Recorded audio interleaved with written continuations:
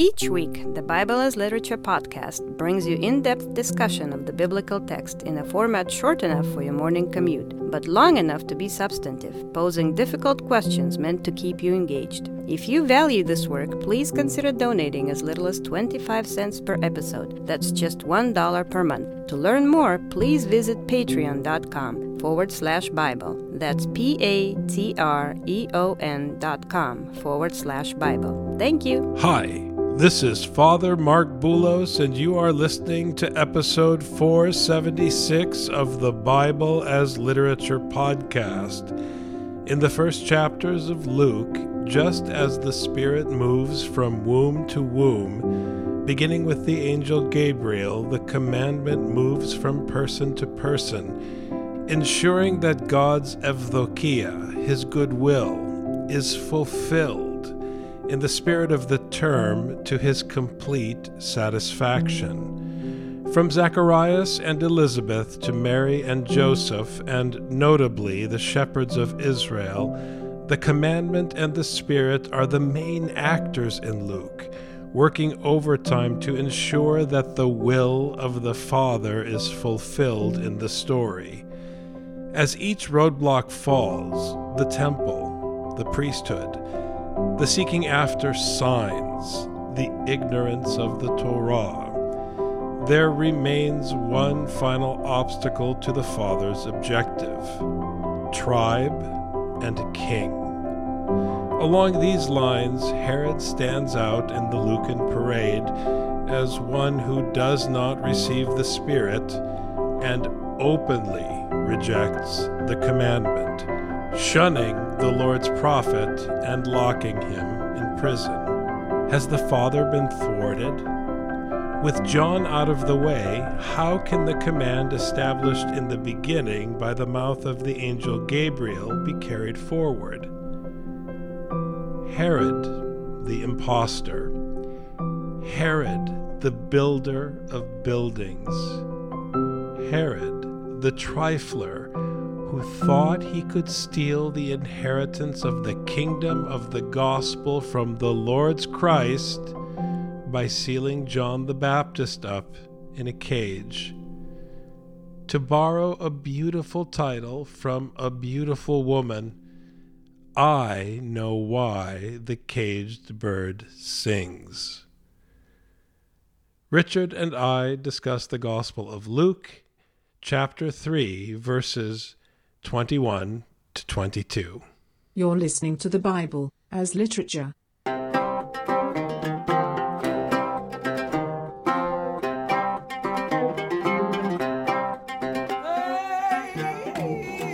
Hi, this is Father Mark Boulos. And this is Dr. Richard Benton. And you're listening to episode 476 of the Bible as Literature podcast. We have a saying on this program that we haven't used in a while. It doesn't matter how many fences or walls you build around your city or your country, there is nothing you can do to keep the gospel contained. It doesn't matter how hard you try. You only get one chance to kill Jesus. If it doesn't work, you're out of tries. There is no second chance to kill Jesus Christ. And that is clearly demonstrated here in verse 21 of chapter 3 of the Gospel of Luke.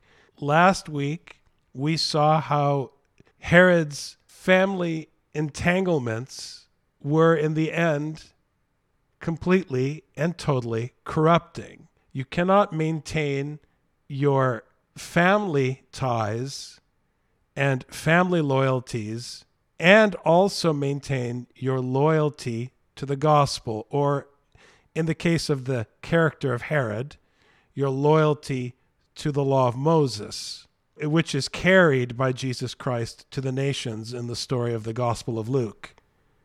You can't do it. You can be loyal to the law of Moses and under its authority act correctly towards Herodias, but you cannot be loyal to Herodias and be loyal to the law of Moses. So in the end, Herod failed. And as a result, when faced with the Lord's prophet, the one who is the heir of the Lord's grace, of the Lord's instruction, the one who brings the Lord's judgment, when faced with that individual, what did Herod do? What any loyal family member would do. He shunned him. He locked him up in prison, which is similar to building a fence around your country or a wall around your city, or executing Jesus and then trying to cover his tomb with a big stone and hoping that he'll never get out, or locking the gospel up inside your building and hoping that it never gets out, which is the whole metaphor of locking the Torah up inside a temple of stone. Those of you who haven't heard the work that Richard and I did, for example, on the Gospel of Mark, we spent a lot of time explaining Mark's criticism of the temple of stone and the way in which Mark was criticizing Jerusalem for trying to seal Jesus up in a tomb of stone in the metaphor of the temple. The same thing is happening here in verse 20, when Herod sealed John the Baptist, the one who is bringing the instruction, when Herod sealed him up in prison. But all that is undone once again in verse 21. When we look at the way that this story unfolds, one of the things you notice is that this whole story about Herod and Herodias, if you took that story out, you realize that the story actually flows better. John is in the wilderness baptizing, and he baptizes a bunch of people. And while he's baptizing a bunch of people, this guy named Jesus comes to be baptized. Okay? Perfectly normal kind of storyline. But the whole thing about Herod got angry and Herodias, and he put him in prison and stuff. Anyway, back to the desert. It's a weird leap to the future and then jumping back. And, this way that the narrative is jerking the reader from 2 points of view, it's awkward. And so whenever I see something awkward like this, it jumps out. So exactly what you said, Father, this family entanglement, he would marry somebody against the law of Moses, marrying your sister-in-law is forbidden. And John's like, hey, by the way, just letting you know that there's a judgment coming for all the people who break the law of Moses. Just saying. And this is the gospel. Herod's like, hey, let's make sure that this gospel doesn't get out because this is definitely not in my favor. So let's get this out of the way. Okay. So the reader knows that there's this danger to the one who is proclaiming the gospel. And that's what he's been doing in verse 18, is declaring the gospel. So we know that John has left the city to go out to the desert, but we know that Caesar, through the hand of Herod, is trying to grasp him. The hearer of the text is feeling the tension. What's going to happen? Is that going to be the end of the gospel? And that's where we find ourselves right now when it comes to this next verse. The gospel's out there. People are being baptized, but we know that John's got a shelf life. We know he's not going to be out there forever. So what's the plan? Now, when all the people were baptized, Jesus was also baptized, and while he was praying, heaven was opened. What is striking about this verse, you can hear it one of two ways, Richard. You can hear it as though, as you implied, Luke is taking us backwards and forwards in time. That is one way to hear the text. But it could also be that John the Baptist had pulled a fast one on Herod. Because when were all the people being baptized? It's just telling you, when all the people were being baptized, Jesus was also baptized. Which means the work was accomplished. So it doesn't matter if you lock John up. The work was done. It's beautiful. You can strike me down.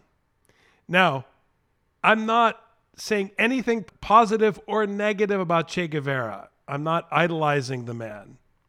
But it reminds me of that saying about the character, about the legend that's built up around the character of Che Guevara. When they shot him, he said, "You can kill me, you're just killing a man." It has that same flavor. Lock me up, you're just locking up John the Baptist. The guy whose sandals I'm not worthy to untie, I already baptized him. Too late. That's the way it strikes my ears anyways, Rich. John doesn't care what happens because Jesus is on the move. Now, of course, we know that in the end, because we've already heard two other Gospels, it's at this point a done deal. We know how Luke ends. But we also know, as we say over and over again, we recycle this saying, in each Gospel, you only get one chance to kill Jesus. What then? What do you do when you kill Jesus, but people can still hear his teaching? How do you kill his teaching? Now, there are many people that are working very hard even now to kill his teaching. And the people who are most effective at it, as Paul points out in his own letter, are the Christians. I think the best people at killing the gospel in 2023, the best people at ensuring that God is mocked among the nations in 2023 are the Christians. But it doesn't matter, because as long as the gospel is read, as long as the effort is made to explain these texts critically, and as long as people are willing to submit and obey honestly and intelligently the wisdom of the instruction of John the Baptist, there is always hope. There is always hope. That is the hope of this teaching. So, as I said recently, don't be dumb. Just hear the text. Just hear the text. Father, I think this was so wonderful the way that you explain this. It's saying, yes, John is being put into prison, but oh, by the way, I already took care of that. Like, I love that the way that the story unfolds, because we mentioned last time that this story about John the Baptist and Herod comes way later in Matthew and Mark. So here Luke made a very specific choice to put this here. I think it brings out this precise point, Father, that the story of John the Baptist and his entanglements with Herod show that the plan was always there for what was going to happen next. And this was already dealt with. When we have in this verse, all the people were being baptized, Jesus also was baptized. And that's it. Jesus was baptized and prayed. I find it interesting that in Luke, we don't have all the drama about the sandal and I'm not worthy and are you really wanting to be baptized and how am I going to baptize you? None of that dialogue takes place here. He was just baptized. That's it, along with everybody else. In this, John baptizing all the people is also when he said, what are you doing here to be baptized? Who warned you of the wrath to come? What is the point of you being baptized? Either you have fruit worthy of repentance, which is actually better. So why would you come? Jesus, nevertheless, is baptized. Jesus is baptized because he's included in this people that is emerging from the Jordan River, from the Red Sea, ready to move into the Promised Land. This is kind of the metaphor that we have picked up here, the literary image that we've seen before. And this is what Jesus is participating in here. But when he prays and the heavens open, it's much different than any of those other circumstances. And we find out then what is unique about Jesus in this section, why his baptism is not the same as everybody else's baptism. And the Holy Spirit descended upon him in bodily form like a dove, and a voice came out of heaven, "You are my beloved Son, in you I am well pleased." A couple of things jump out immediately. First, we have once again this lovely, lovely Greek term evdokeo. It's the evdokia, evdokisa in its form within the sentence. God is once again saying that he is happy, he is satisfied that things are unfolding the way he wants them to unfold. And he is, as a Roman patrician, putting Jesus on his knee and adopting him as his son. It is, in this sense, a classic scene in a Roman household. He is adopting Jesus through water and the Spirit as his son publicly. but he is doing so because the action of Jesus reflects the completion of his instruction. He is stating publicly, "You are my son, and I adopt you as such because the way you are acting reflects my will. I recognize you as my son because you're behaving as my son." That's one striking thing about the whole scene. The other thing, and I've not mentioned this in the past when we've come across the baptism of Jesus in other Gospels, but the dove, which is obviously a symbol in the book of Jonah, is the symbol of peace. And when you transition so abruptly, Richard, from Herod, who is intrinsically a violent character in the broader story. I mean, he's a king, and de facto a king is a symbol of violence. But then you think of him locking John in prison here in Luke, and then you take a step back and think of how he behaves elsewhere in the New Testament, especially in Matthew. He's just a bundle of joy in the Gospel of Matthew. And then suddenly here in verse 22, you have Jesus essentially canceling Herod as the true heir of John's instruction, as the true heir of the throne of David. And in his adoption as son in God's household, and his coronation as king on God's throne, as the successor of David, the sign of his kingship is the symbol of peace. It's a beautiful, powerful image. Yeah, with all these images, this is the Holy Spirit coming down on him bodily. That's what it says in Greek. Everything we've talked about, the Holy Spirit. And here it is, the Holy Spirit. Before we talked about Holy Spirit. Here we have the Holy Spirit. So that Holy Spirit comes upon him, and everything with the Spirit that we've talked about already. It's animating force, leading you to do the correct thing. This is what is landing upon him. But it's also, as you said, Father, the coronation, the recognition from the heavens that this is the one. Now, one thing I want to make sure that everyone understands about sonship is not principally about your child who you love. It's not principally about genetics. In the Roman Empire, it's a legal category. The son is the one who inherits. That's why a son can be a slave. A son does not have to be related to the father. And it's not a big deal to adopt. And in fact, legally, a father had to adopt any son. Why is that? A father has to make a positive declaration of who gets his stuff when he dies. Okay? There has to be an heir, always. And therefore, there has to be a public declaration, somehow, at least a legal declaration, of who is the son. So it's actually not a big deal that someone would be adopted, that someone would be declared a son. That's not a big deal. What's happening here is that the voice from the heavens is declaring that the heir is this Jesus. Jesus will inherit what belongs to the one in the heavens, which is his kingdom. We haven't had a lot of talk about kingdom in Luke like we had in Matthew, so much talk about the kingdom. We've had the law, but not as much about the kingdom. But now we have this inheritance. Before we had John, who was preaching this gospel, but then what happens when John disappears?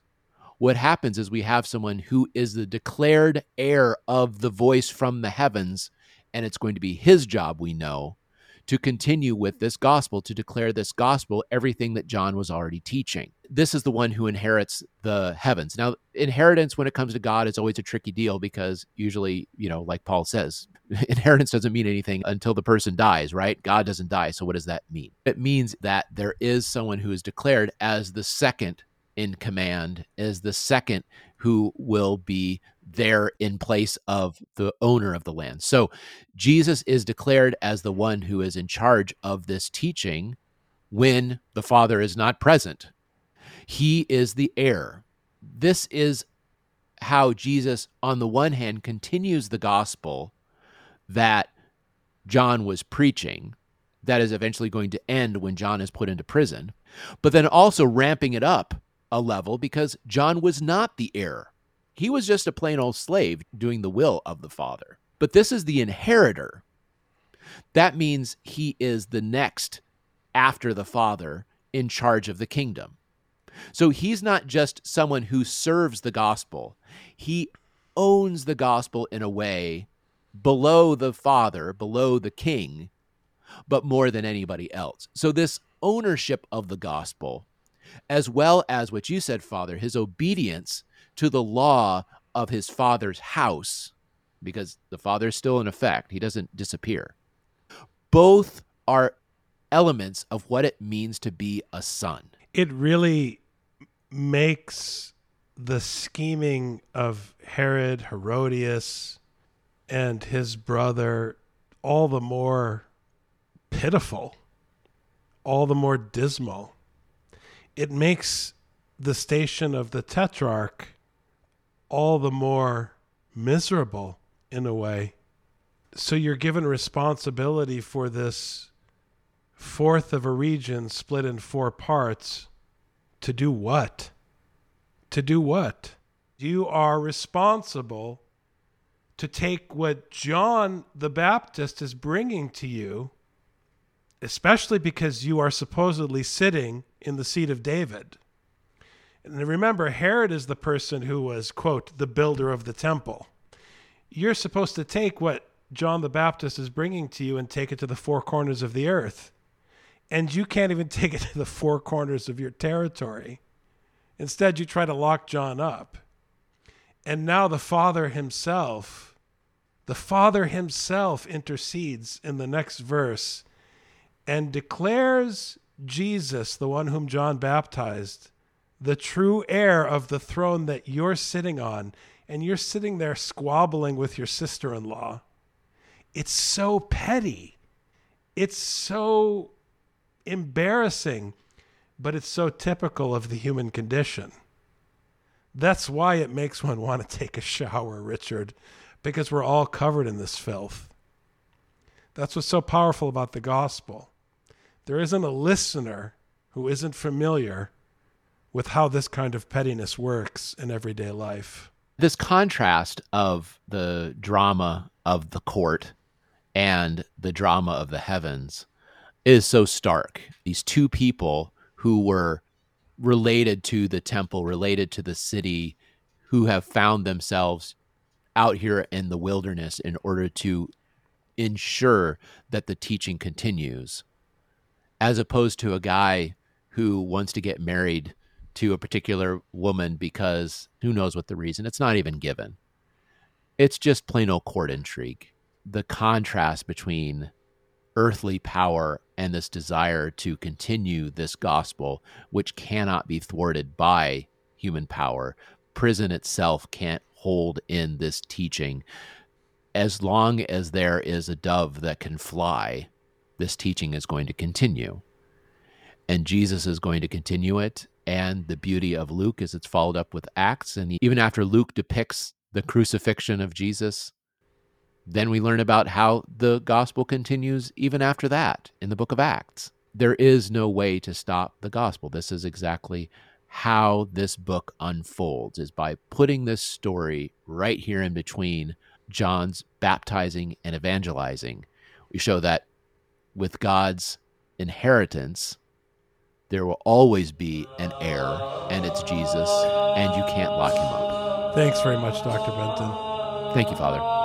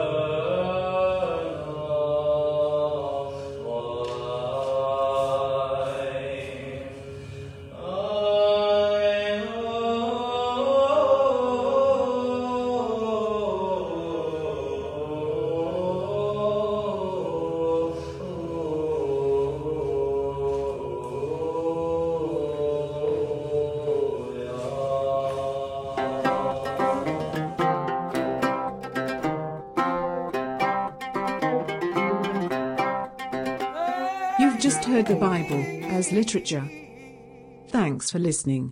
The Bible as Literature is a production of the Ephesus School Network.